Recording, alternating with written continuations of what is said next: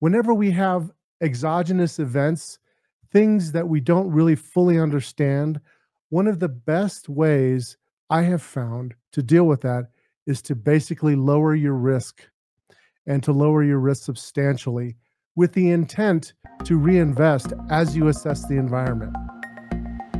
Welcome to the Market Call Show, where we discuss what's happening in the markets and the impact on your investments. Tune in every Thursday on Apple Podcast, Google Play, Spotify, or wherever you listen to podcasts.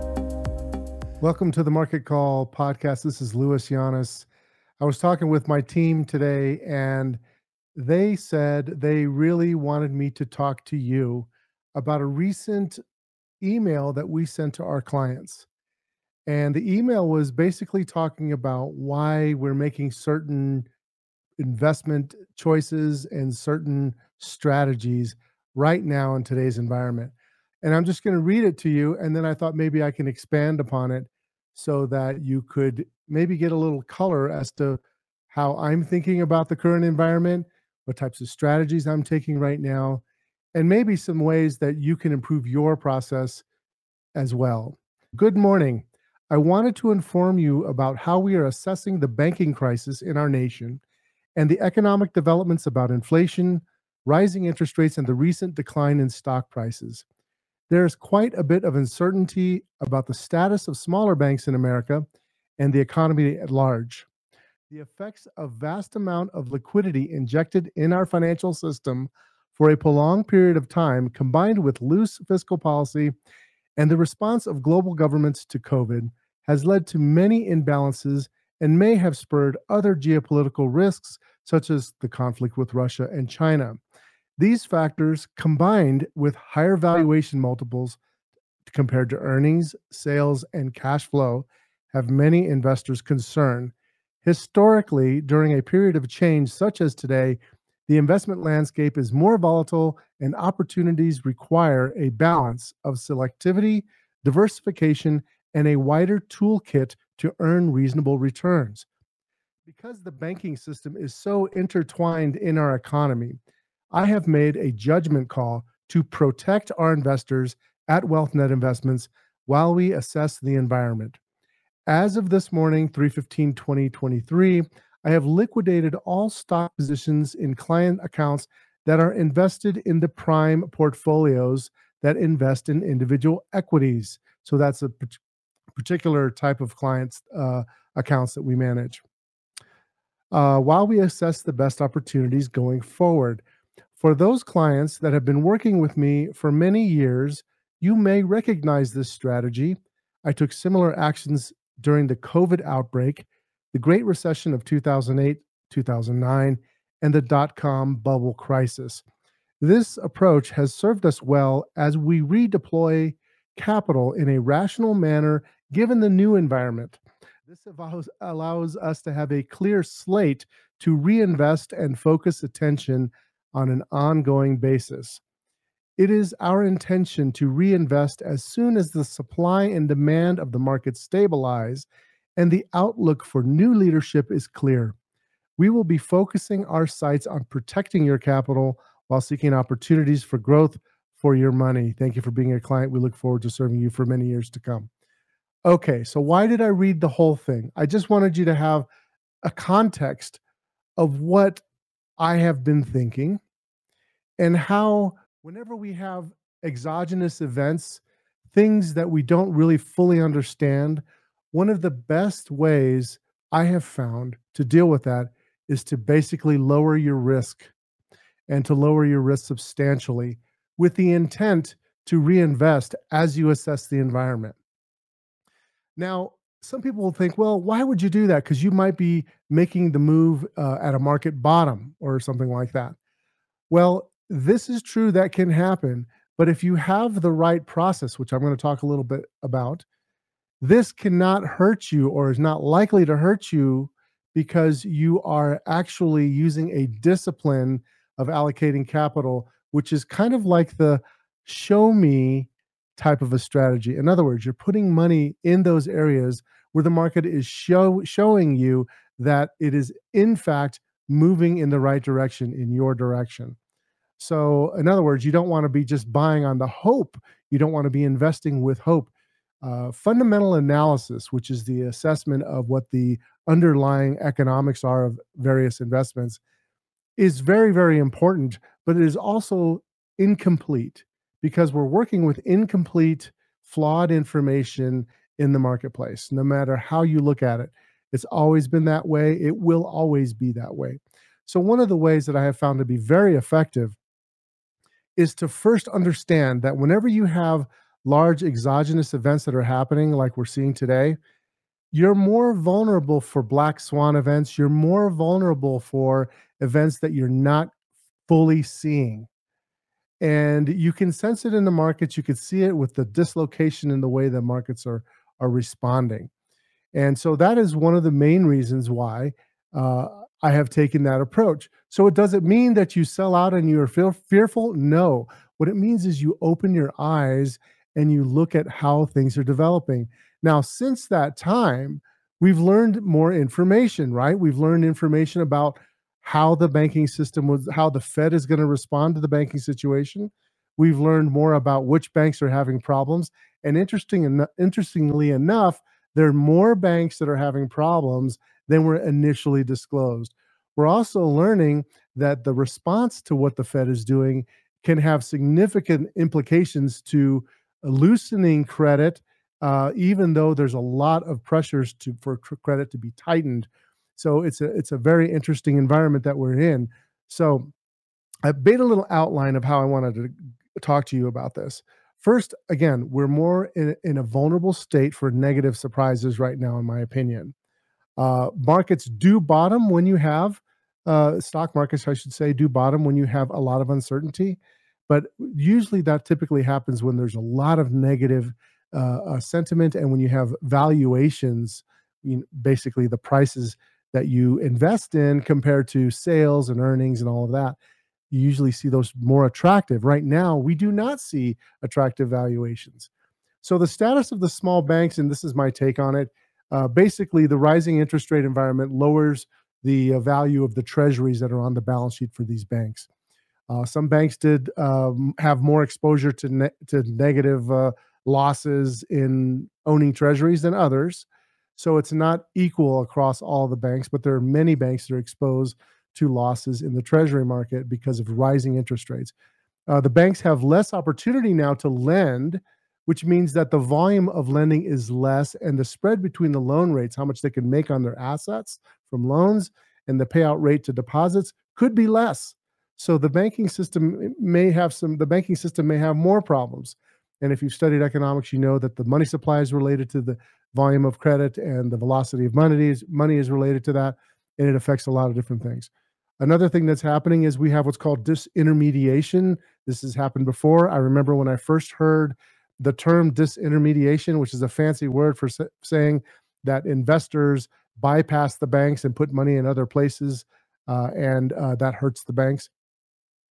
Disintermediation is when people, right, like in today's environment, they're investing in shorter term treasury bills instead of the bank deposits, because the shorter term treasury bills are approaching 5% right now. So, and bank deposits may not be paying out that much. Most bank deposits aren't paying out that much.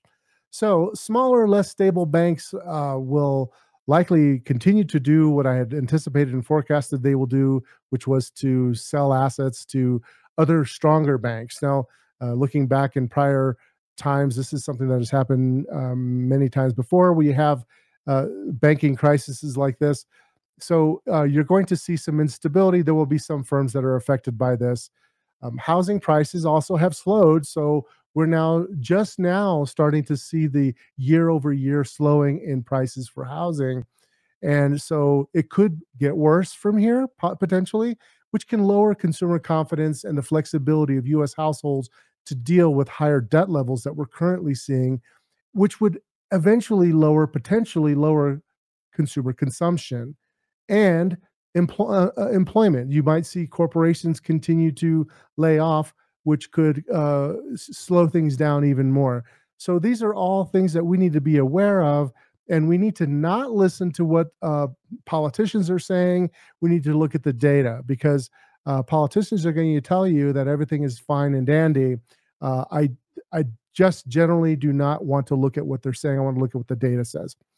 So there's been a vast, I just back up a little bit and talk about why are we here?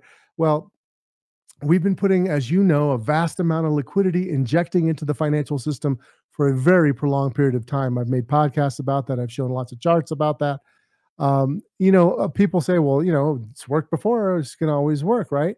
Well, that combined with loose fiscal policy at some point becomes a big problem. And right now we're getting to the point where there's a lot of wondering about when are we going to start teetering to where this problem is going to become really an issue. Because a big part of our spending now at the government level is just servicing debt. And it's a compounding effect. It's almost like a cancer. As it starts growing, at some point, it's hard to stop it from growing. So this is a real problem that we're running up against.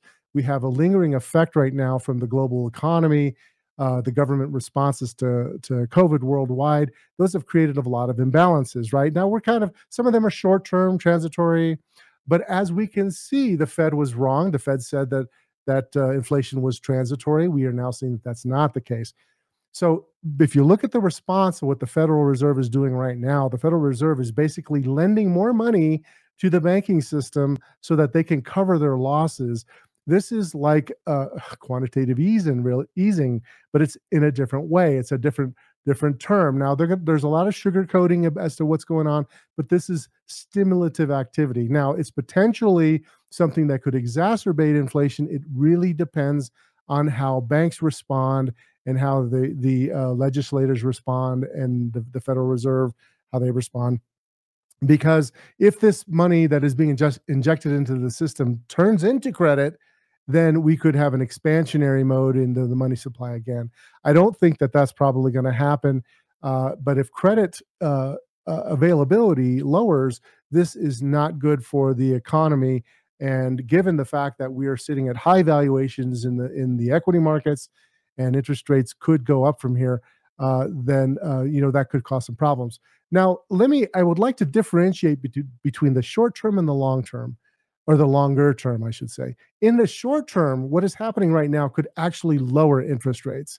We saw a big reversal in interest rates as we started understanding what's happening with these banks, right? Because the thought is, hey, maybe the Fed can't raise rates anymore because they've hit the wall, they've hit the uncle point where they can't raise anymore. I think there's some truth to that. But like times like this before under Volcker, what you have is a scenario where if you continue to use the same types of strategy by printing money, basically to deal with the situation, you create future inflation. Maybe you have a decline in interest rates and inflation short term, but the next bout of inflation goes to a higher high than the previous one. We have some risk in our economy that could be happening. It doesn't happen all in 1 year. It's a multiple year process. And if you go back at really long-term charts and look at interest rates and inflation rates, you'll see that happening. The inflation rate initially goes up off of those lows that we had for a long, long time in inflation. Then they come down as we have problems and conflicts in the system.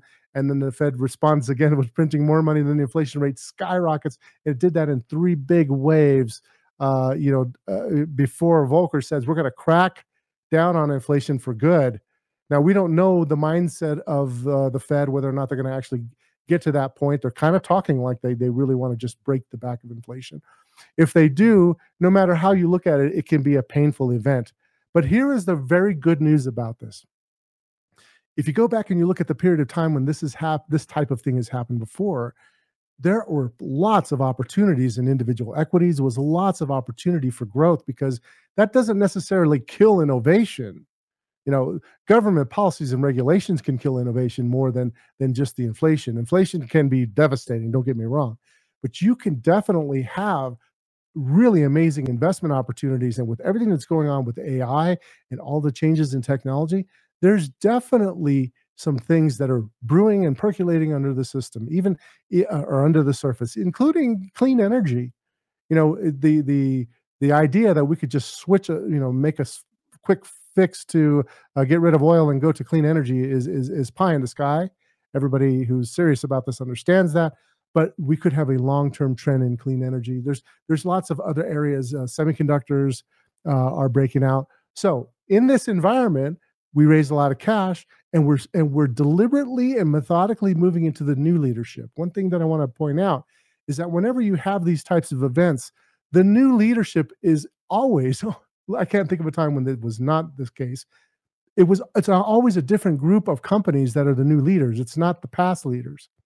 So this is something that was brought up by the great William O'Neill, who started Investors Business Daily. Well, I think that's one of the major contributions to his books and his work. Is leadership changes every business cycle, every market cycle, and we're probably in a position right now where the leadership is going to be vastly different. And when you look at the charts and you look at the supply and demand technical analysis of the markets right now, you could see smaller companies percolating up. And as this change happens, there's those new opportunities is where you can allocate capital. So what we're doing right now is we're just deploying capital as we see it. We've actually bought some gold stocks, for example. Now, does that mean you should go out and buy gold stocks? No, not necessarily. I'm just telling you what we are doing. We've gone out and we've bought some semiconductor stocks, but we don't own the entire market as a whole. We are starting to move our way into the markets as we see fit. So here's the thing that I want to also point out. The solution to this type of environment is to first and foremost get a portfolio analysis, analyze your portfolio, and you have to improve certain things, in my opinion. Number one, the diversification is really important.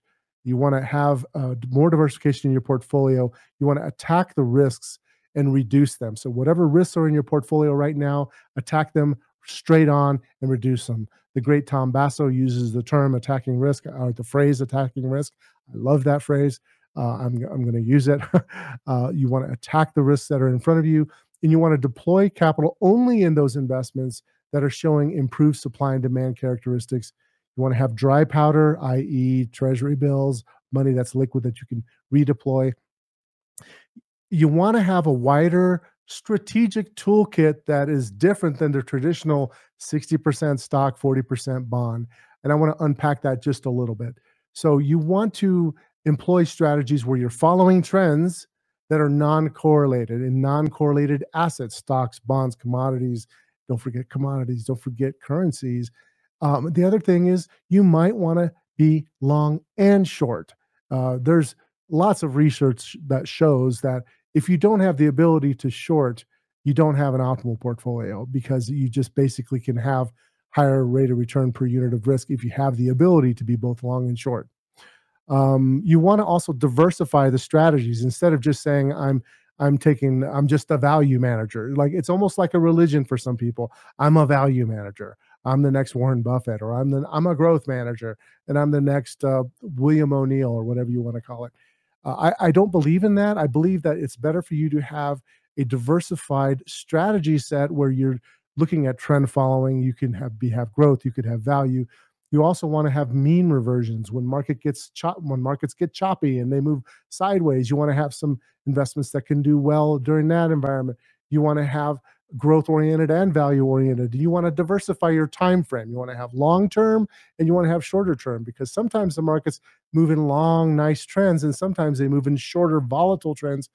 So diversification of time frame, diversification of instruments that you invest in, diversifications of style, really all important. It's not something, when you get into this environment, these are not the types of environments where you just want to say I'm a certain religion. It's almost like, again, like some form of a religion, even cult-like. So rather than just thinking inside the box, it's time to think outside of the box. And so this is generally what has been on my mind, and what we've been doing here at WealthNet. Now, if you want to get a second opinion, by the way, just feel free to get in touch with us. You can do that. You can go to our website, wealthnetinvest.com, click on the schedule a call button, and you can have a conversation with us, and we'll do a portfolio review. We're doing that for people with accounts of $1 million or more, because we know that we can give you more advice there. For if you have a smaller portfolio than that, I highly recommend reading my book. I don't know if you've heard about my book, but I have a book called The Financial Freedom Blueprint. You can go to pathtorealwealth.com, and we'll send you some other goodies along with it. Pathtorealwealth.com, and then pick up a copy of my book. We'll send that out to you. So think about these things. Maybe something can help you here with this particular podcast to give you some ideas about how you should be looking at your portfolio. I guess the last thing I want to mention to you is please comment, give us your comments on YouTube, subscribe to our YouTube channel, click the little bell to get notifications when a new one's coming out. We have a lot of great interviews already being lined up right now, new guests in the coming weeks that I think you're going to get a lot from. So stay tuned with us. And as always, thank you for joining me today. For the latest episode of The Market Call Show, make sure to like, subscribe, and follow us on Facebook, Twitter, and YouTube. Go to marketcallshow.com for all our past episodes and sign up to get alerts for new episodes. If you enjoyed the content of this episode, please leave us a 5-star review and comments. The information in this podcast is informational and general in nature and does not take into consideration the listener's personal circumstances. Therefore, it is not intended to be a substitute for specific, individualized financial, legal, or tax advice. To determine which strategies or investments may be suitable for you, consult the appropriate qualified professional prior to making a final decision. WealthNet Investments is a registered investment advisor. Advisory services are only offered to clients or prospective clients where WealthNet Investments and its representatives are properly licensed or exempt from licensure.